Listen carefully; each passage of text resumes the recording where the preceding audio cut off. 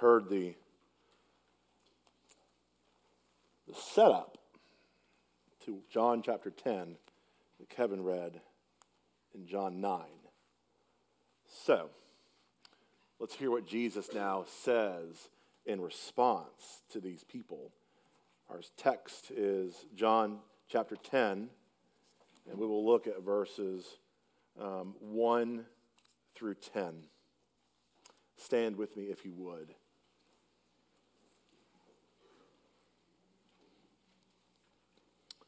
Amen and amen. Truly, truly, I say to you, he who does not enter by the sheepfold, who does not enter the sheepfold by the door, but climbs in another way, that man is a thief and a robber. But he who enters by the door is the shepherd of the sheep. To him the gatekeeper opens. The sheep hear his voice, and he calls his own sheep by name and leads them out. When he has brought out all his own, he goes before them, and the sheep follow him, for they know his voice. A stranger they will not follow, but they will flee from him, for they do not know the voice of strangers. This figure of speech Jesus used with them, but they did not understand what he was saying to them. So Jesus again said to them, truly, truly, amen and amen, I say to you, I am the door of the sheep. All who came before me are thieves and robbers, but the sheep did not listen to them. I am the door. If anyone enters by me, he will be saved and will go in and out and find pasture. The thief comes only to steal and kill and destroy. I came that they may have life and have it abundantly. This is God's word. Let's pray.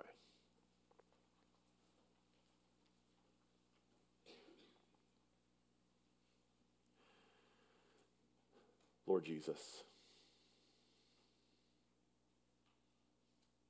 would you do the amazing and the miraculous, and this morning shoot a straight shot with a crooked arrow such as me? Not for my feelings of good job, but for your glory and the good of your people. We pray this in your Son's name. Amen. Be seated if you would.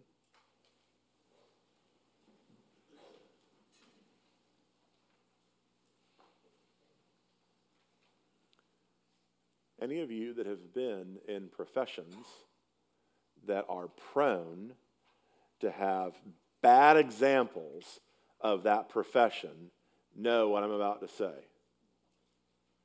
If you've watched any of the home renovation shows, you know that people have had bad experiences with various trades, whether it be contractors or plumbers or carpenters or electricians. And one of the things that happens in these home renovation shows is they spend a lot of time trying to build the credibility up, both of the guy who came before me and told you all the things that they weren't doing their job right. But trust me, I'm going to do the job right. Maybe you're in a service industry like repairing cars or some other sort of customer-facing industry where people come to you and are instinctively unsure of you because they've had bad experiences before. They've learned to distrust you. Jesus here is beginning a renovation project. The text that we're looking at this morning in John chapter 10 really has two parts. There's two I am statements that Jesus makes in this chapter. One of them is the one we're dealing with this morning, where Jesus says, I'm the door. So Jesus is saying that the sheep pen is broken and the door itself is broken. I'm going to fix it by becoming the door. What does he mean by that? He means that the people whose job it was to declare the good news of the hope that they had in God, to say who was in and who was out, had fundamentally failed. And what he's going to say next week is, not only am I the door, but I am the good shepherd. So I need you to step into the metaphor with me for just a minute, because this can be a little tricky to understand, especially when Jesus talks about the sheep hear a shepherd's voice. He's not talking yet about himself being the good shepherd. He's talking about other people who would say, you're in and you're out. Other gatekeepers, other tenders of God's people. This text is about what the faithful response of God's people is. Next week, we'll talk about the faithful shepherd, Jesus. Now, in order for this to make sense, you've got to know that whenever you hear that key phrase in the Gospels, truly, truly, I say to you, this is not some sort of scene flashing forward to a new moment in Jesus' ministry. This is Jesus responding to something that just happened. So this is not a section break telling us about something new. This is a response making sense of what just happened. That's why I had Kevin read for you this morning what had just happened in John chapter 9. What we see in John chapter 9 is the cataclysmic fault of the shepherds, of the gatekeepers, of the ones who were controlling the flow of who gets to God's people and how God's people get out and get fed. Okay? Jesus is coming in and saying, this is all broken. And it's all in response to what happens here in John chapter 9. So look with me if you would. In John 9, there came an opportunity for Jesus to perform a miracle. So let's also remember for just a moment what miracles actually are.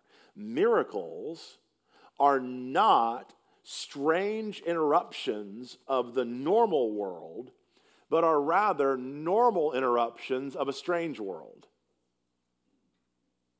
Miracles are not strange interruptions of a normal world, but are rather normal interruptions of a strange world. They are glimpses of the world as it is meant to be, the world as it is actually becoming. So when Jesus, in an act of grace and mercy, comes upon a man with his disciples who was born blind from birth, his disciples had been conditioned to ask the question, somebody's at fault for this, teacher. Who is it? Is it him or his parents? And what did Jesus say? He said, it's neither of those things. What we see afflicting this man is the way it is, so that the glory of God, the goodness of God, would be made manifest. The works of God, he says in verse 3, might be displayed in him. So Jesus tells the man to go and wash with mud that Jesus had created. Put the mud in his eyes and go wash. And what happens? He goes and he obeys, and he comes back and he has sight. And the man that had been able to do nothing except to beg and exist now has a new purpose, to bear witness to God. And so he goes before the Pharisees, the religious leaders, the very important ones. And there was a small problem. This miracle, while well and good, we suppose, took place on the Sabbath. And that's a big no-no. Because after all, how dare we do the things of God on God's day?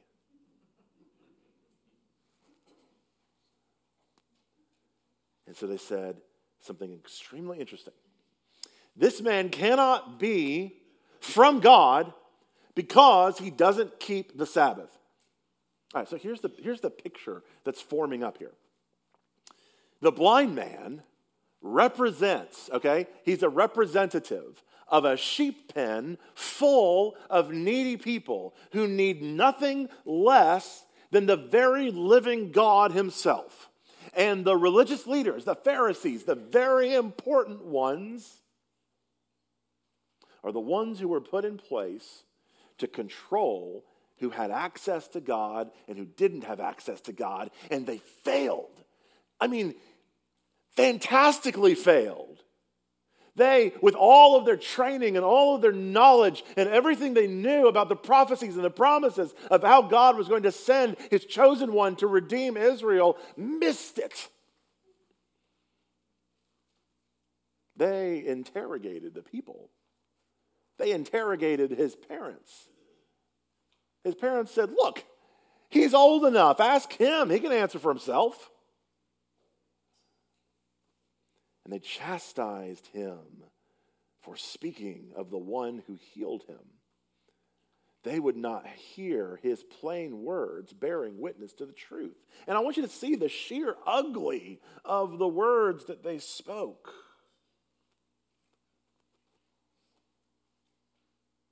Verse 28. And they reviled him, saying, you are his disciple, but we are disciples of Moses.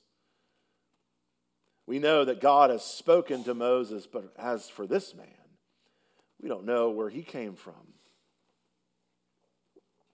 Look at the truth that this man healed of his blindness spoke in verse 30. He said, well, this is an amazing thing. You don't know where he comes from, and yet he opened my eyes. We know that God doesn't listen to sinners, but if anyone is a worshiper of God and does his will, God listens to him. He says, never since the world began has it been that anyone opened the eyes of a man born blind. If this man were not from God, he couldn't do nothing. And they answered him, you were born in utter sin, and would you teach us? And they cast him out. They cast him out. Look, this is church discipline. They excommunicated him. They said, you have no more part of the people of God because you have borne witness to something that we don't like. This man born blind, was an example of the entire sheep pen of God's people who were relying on the teachers, the scribes, the prophets to point to the hope of the gospel, the hope of the one that would come and redeem Israel. And what did they get instead? They got a bunch of people so self-righteous, so haughty, and so sure of themselves that the shepherds, the ones who should have been tending the sheepfold, kicked him out. Now, the man, now healed, could see and see clearly. The religious men, the gatekeepers, the ones who had the training and the teaching and the sacred text to point them to the Messiah, missed him. How could they miss him? Well, it's simple. They saw not a healer, but a Sabbath breaker. They saw someone who broke the rules. Now, here's the first principle that I want you to see in this kind of big category of the failure of Israel's doors. It is possible, nay, it is entirely likely that you can be a student of the sacred texts of Scripture and still completely miss Jesus. Okay? It is possible that you can be a student of the sacred text of Scripture and completely miss Jesus. We can focus on parts of Scripture while missing the point of Scripture. The Sabbath was not the point of Scripture. The God who made the Sabbath was the point of Scripture. And see, here's the thing. All of us have a filter through which we interpret and understand the world. Every single one of us does. And unless that filter is the right one, we're going to badly miss the stuff in the same way that the Pharisees missed stuff. Okay? How do I mean by that? First of all, if you have a gotcha filter, right, where you're just kind of waiting for everyone to mess up, if that's the filter that you view the world through, that's the filter that you view the Scriptures through. And all of a sudden now the Scriptures become the thing that enable you to spring the trap and catch people who are stumbling and messing up. And say, gotcha! Or, if your view of God is that the fundamental thread running through the whole of Scripture is that God is fundamentally ticked off at this creation and by nature you and I,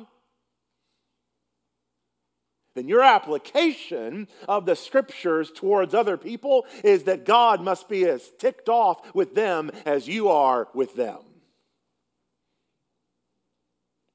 Or, more insidiously, that God is as ticked off with you as you are with you. You see, it's possible to be a student of the Scriptures and miss the point of Scriptures. If your view of God is a get-it-together type of God, then that's going to be your filter. The Scriptures are going to be nothing more than an arduous and unfulfilling self-help project where you're always missing the mark and you're always falling short and you're always displeasing someone. And you know what they say, misery loves company. But here's the thing. To be a Jesus people is to see all of the promises and the provisions of Scripture flowing through, in and out of the centrality of Christ and His cross. Jesus is our filter for interpreting, understanding, and applying God's Word. If God's Word doesn't make sense, you have to route it through the cross first in order to make sense of it in its proper context. That's what Jesus did on the Emmaus Road, wasn't it? He stopped the ones walking on the road and opened the Scriptures to them, and beginning with Moses and the prophets, showed them through all of Scripture how every single word pointed to Him. If you're going to try and understand Sabbath, if you're going to try and understand morals, if you're going to try and understand law, if you're going to try and understand prophecy, if you're not understanding it outside of the cross, if you're not understanding it through the grid of the cross of Christ, you're missing it. So Jesus says, truly, truly, I say to you, he who does not enter the sheepfold by the door, but climbs in by another way, that man's a thief and a robber. See, there are two types in Jerusalem. There would have been two types of sheepfolds, two types of sheep pens. One of them would have been the ones that would have been set up in the fields, out there just kind of in the wilderness with a single shepherd and a single flock, and it's kind of a crudely made one. The other one, which would have been the one that Jesus was referring to here, was a sheep pen that was a communal sheep pen. It had high walls. It probably had a professional gatekeeper where the shepherd could be known by the gatekeeper, go in, speak to his sheep. His sheep are like, that's the guy. We know him. And follow him. He says, anyone not entering the sheepfold by the door, but climbs in another way over the wall, that one is not a true shepherd at all. He's a thief and a robber. The person climbing in another way is the person gripped by and so enforcing other important and even biblical themes, but missing the sole essential theme both of Scripture and of life, that God has sent His Messiah, His rescuer, to redeem and resurrect needy people. So look at what the very important people did in John 9. They stole the honor of the healer, Jesus, by labeling him a heretic and a sinner. And they stole the safety and the dignity of the healed man by casting him out of the community of faith.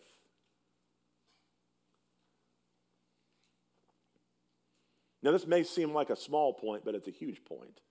And I don't want you to miss it. And I don't want you to equivocate in your mind how it must be all those other people that David's talking about. Remember, as a rule, I try not to do other people's sermons. Like I said, misery loves company. If it speaks to me, it better speak to you too. The super religious, even today, under the guise of being a helper, can actually be thieves and robbers because they disrupt the work of Christ and distort the gospel. How do they do that? You're broken. We see that you're broken. And God sees that you're broken too. And your only hope for eternity is to get unbroken. So before you can come to God, you better get rid of all the ugly that's in your life.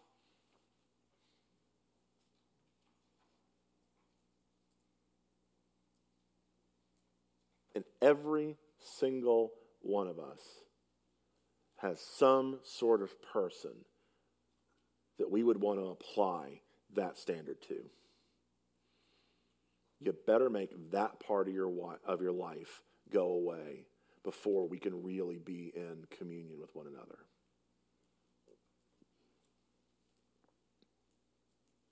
I don't know what it is.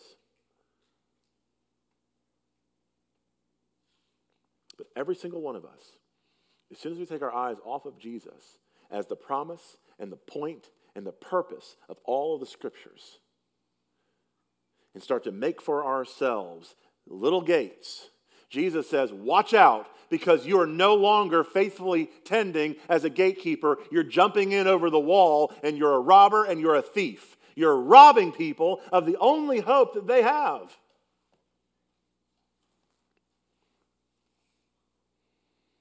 When you make morality the point of the Bible, you put up other doors and gates and block people from getting to Jesus. And Jesus has very strong words for that. So, as I mentioned earlier, the shepherd that he talks about is a shepherd, not yet him, but is another shepherd. It's one, whether it be a professional Christian such as myself,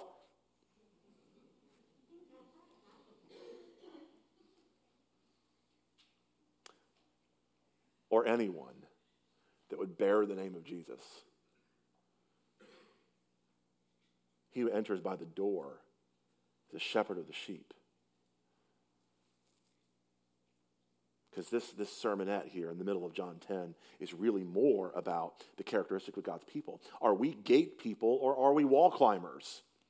Are we directing to the gospel of Jesus, or are we distorting and damaging the gospel of Jesus? Gate people come with one message only: the good news of a Savior of sinners who heals and restores and rescues and resurrects the sheep. Wall people, on the other hand, people who climb up over the wall, are more concerned that the religious rules are followed and all the people keep their mess tiny and neat and hidden.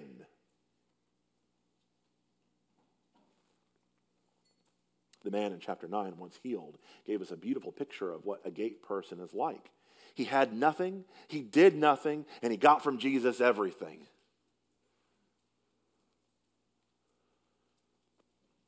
So who's the gatekeeper? In verse 3, to him, the gatekeeper opens. Probably it's the Holy Spirit that Jesus is going to teach his disciples a little bit more about, beginning in John 13 and 14.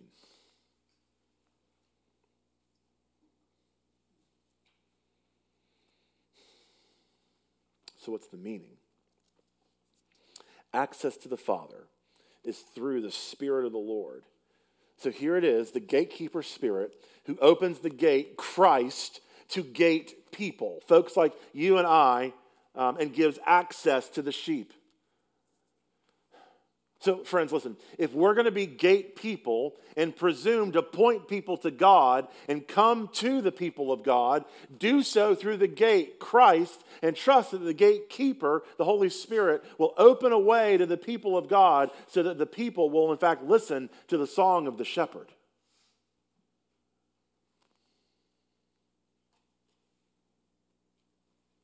Here's another problem. Another flaw with the gate people of Israel, another failure of the doors of Israel, They took no interest at all in personally knowing the sheep. What was this man? He was an outcast. He was blind. He had nothing. Now he sees, and he's cast out of the community of faith.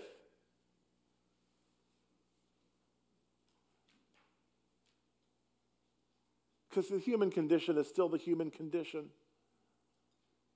We just want to be around our kind. We don't know what to do with not our kind.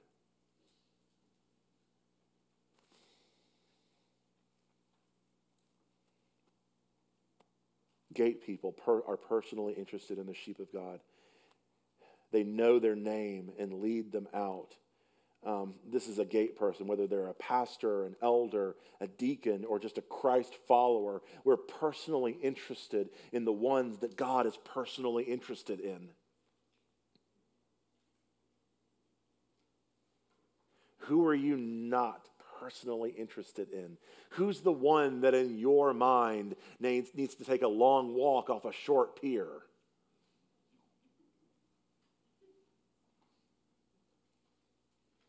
And what gives us the right to think that if we're not interested in them, God isn't either?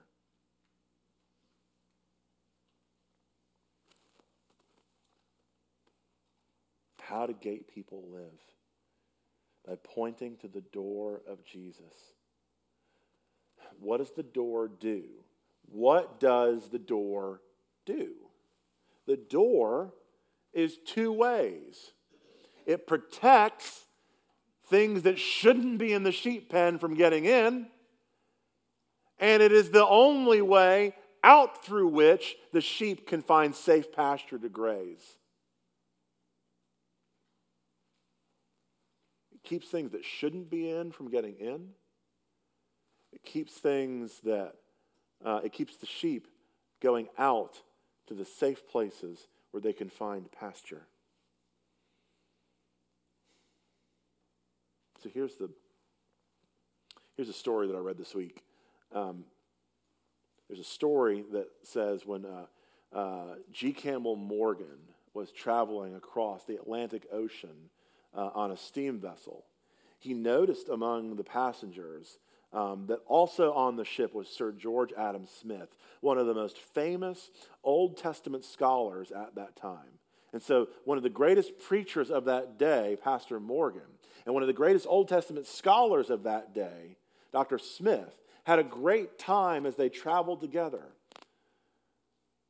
Morgan said that among the tales that Sir George told him of the East was this one. He was one day traveling with a guide and came across a shepherd and his sheep. He fell into conversation with him, and the man showed him the fold into which the sheep were led at night. It consisted of 4 walls with a way in. Sir George said to him, that's where they go at night. Yes, said the shepherd, and when they are in there, they are perfectly safe. But there's no door, said Sir George. And the shepherd responded to him, I am the door.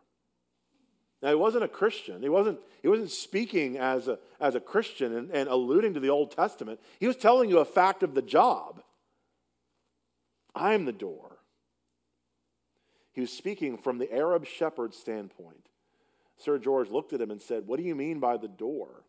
Said the shepherd, when the light has gone and all the sheep are inside, I lie in the open space, and no sheep ever goes out but across my body, and no wolf comes in unless he crosses my body. I am the door. Jesus said, because they were stumbling to understand this figure of speech. Verse 7. So Jesus said again to them, truly, truly, amen and amen, I say to you, I am the door. He was saying that in order to go into the fold, you come through him. In order to go to pasture and feed, you go through him. You see, gate people are not only safe in that they point only to the gospel of Christ as the way to get to God, but they also faithfully feed the sheep with the gospel of Christ as the way to be nourished and sustained by God. Jesus says the ones that came before him are the ones who set themselves up as authorities, as gatekeepers. Verse 8, all who came before me are thieves and robbers, but the sheep did not listen to them. I am the door. If anyone enters by me, he will be saved and will go in and out and find pasture. Here are what the thieves and the robbers were doing. They were the ones who said, we know the Bible talks about a hope for the hopeless and the Messiah, but the Bible has other much more pressing matters, matters of morality and matters of rules and matters of obedience, as if our deepest problem were being a kinder, nicer, and gentler people. But in Matthew's gospel, Jesus pronounces a set of woes, and he says, woe to them, the phonies who lock people out of the kingdom of heaven. Not only do you not go in yourselves, he says to the phony ones, but when others want to go in, you try and deflect them.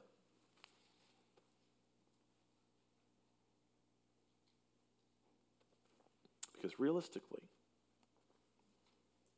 who we listen to, who our filter is of paramount importance. If your filter is a gotcha filter, you're going to be a gotcha person. If your filter is a God's mad at the world and at me filter, you're going to be a mad at the world and mad at yourself person. Take that from one who is not only the president, but also a client.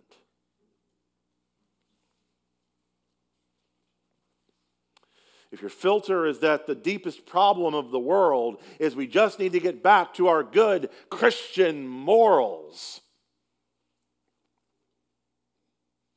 then that's going to be the grid, the filter through which you see the world. But if you're convinced down in your heart that you had nothing, and that once you were blind, but now you see, and you have been healed and ransomed and redeemed and rescued by Jesus, then he becomes the filter through which all of the promises and the provisions and the prophecies of Scripture flow in and through, and that becomes your filter to the world. You did nothing and you were given everything.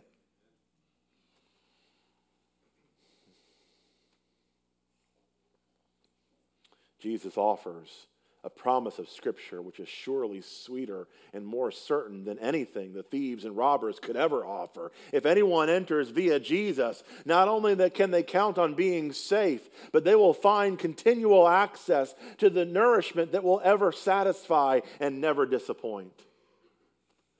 Jesus said, the thief comes only to steal and kill and destroy. I came that they may have life and have it abundantly. Jesus is the only entry point to the teaching of the Bible. Jesus is the only entry point into the life of the church. Jesus is the only access point to the nourishment of the Bible. If you're going to feed on the promises of Scripture, you only feed on them through him. And our freedom to enjoy fellowship with God and abundant life on this earth is only through the access granted to us by none other than Christ Jesus himself. I have come that they may have life and have it abundantly. That doesn't mean, friends, that your life has to wait and start at the resurrection of the dead. Your life in him and the abundance, therefore, in it starts now.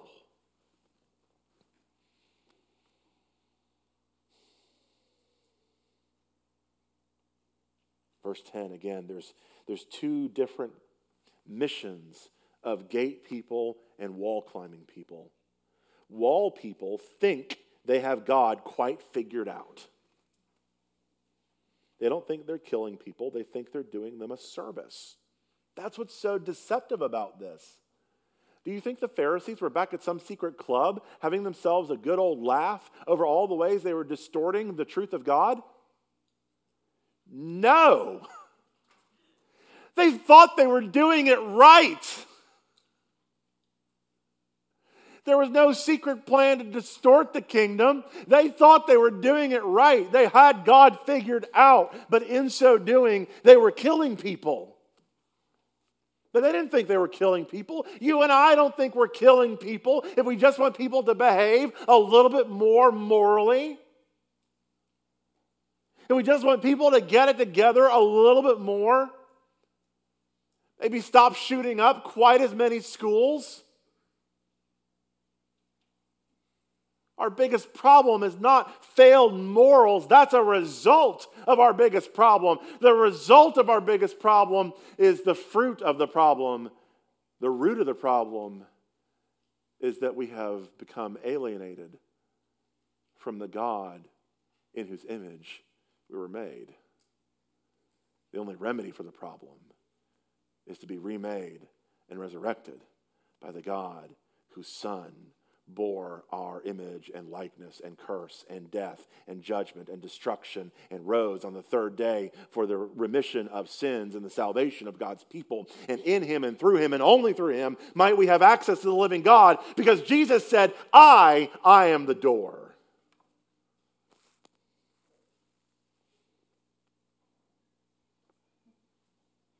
The effect of wall climbers by offering something other than or less than Christ himself is to rob and kill and destroy. Jesus said, gate people that point people to him are the ones that enjoy life and freedom and abundance. On the home improvement shows, they have to convince wary homeowners to trust them, to spend the money. Things in your house really are as bad as we say they are. And even though the fix-it-up chappie that came here before said that he could get it done for cheap, it's going to cost a lot more than that, because the problem's all the way down in the foundation. And you know the way the story goes. They trust the new contractor. They hand over untold sums of money and come and cry at the beauty of the home now restored. Jesus said here in the beginning that it's a mess. And you may have had others that had come before that said that they had access to God, but they were wrong. They weren't trying to help you. They were trying to kill you. The renovation was going to be much more costly. So here's my question for you this morning. What's your filter? What's your grid? How do you fundamentally view God, his Bible, his word, his Son, the world around you?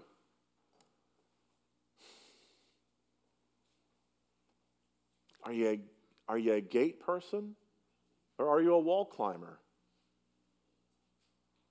And be aware that though the answer may be one thing today, it doesn't have to be that one thing.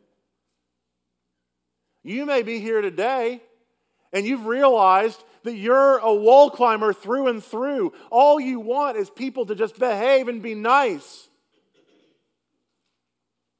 Or that your view of God is distorted and it's led to a distorted lens of viewing the Scriptures.